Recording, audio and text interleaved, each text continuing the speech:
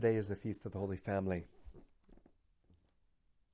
There are three things that come to mind, and I get it from a homily, I believe, that was given by Saint Pope Paul VI in 1964. We're asked to read this homily for today, for this feast, in the office of the readings, or the office of vigils. And we as brothers, we sung it and read it last night.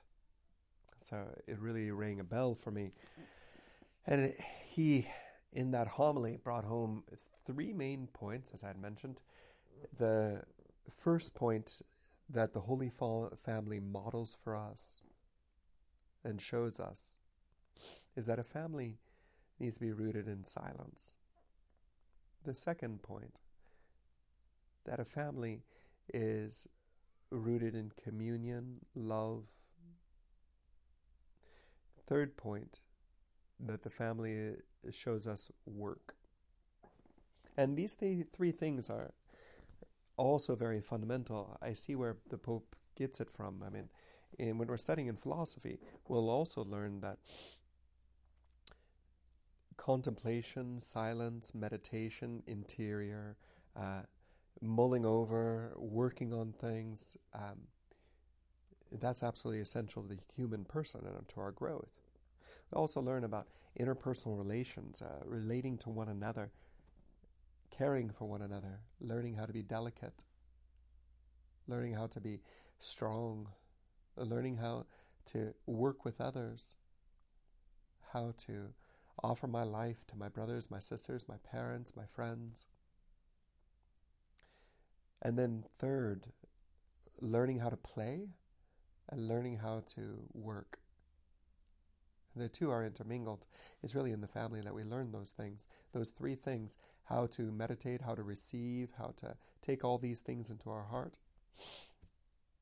Second, to love and to live a friendship and to become true friends, to lay down our life for one another. And how to find beauty and work in transforming the world around us. And so it's not surprising that we would see this model in the Holy Family.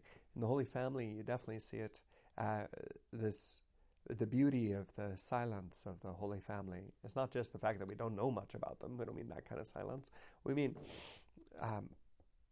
the presence of Mary in the home, the beauty of her heart, as she carried everything in it.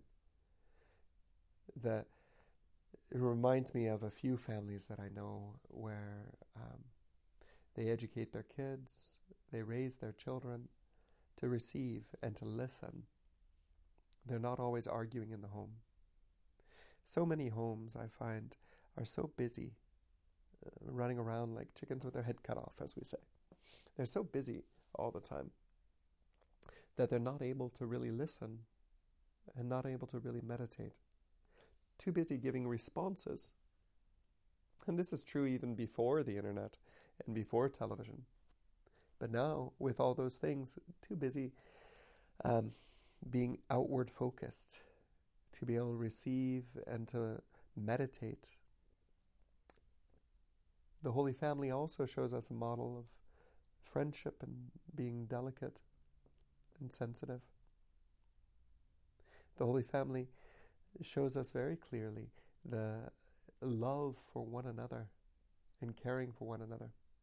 Whether it be Joseph in the way that he is looking to take care of Mary and Jesus by taking him off to Egypt and then bringing him back and then moving to Nazareth. Or it be Mary in the way that she was constantly present to Christ and to Joseph in all of his needs, all of their needs. And be Christ as he learns how to be a human friend. I mean, he obviously knew as God, but then he had to learn it as a human. Not that he didn't have it in some kind of infused knowledge, maybe, but he had to learn it through experience. And then learning carpentry with Joseph. The silence of work, the simplicity of interpersonal relations and justice and fairness, transforming the world around us and bringing about beauty. How important it is that we see these families that we live in as schools of meditation, of love, of work. It's good to take a time to reflect on our own families. Are we teaching our children these things? Are we teaching our children how to receive? Do we model it to them? Are we teaching our children how to love and be patient and faithful? Are we teaching them the honor and goodness and joy of work, and how it's our play as little children is just to be extended into our work? Work becomes so much more interesting when I realize that mowing the lawn is not just about mowing the lawn and getting the job done. It becomes an adventure when I have to figure out how to do it at the very best time, and when the grass grows and how it grows, and what are the different kinds of grasses, and how to do it best.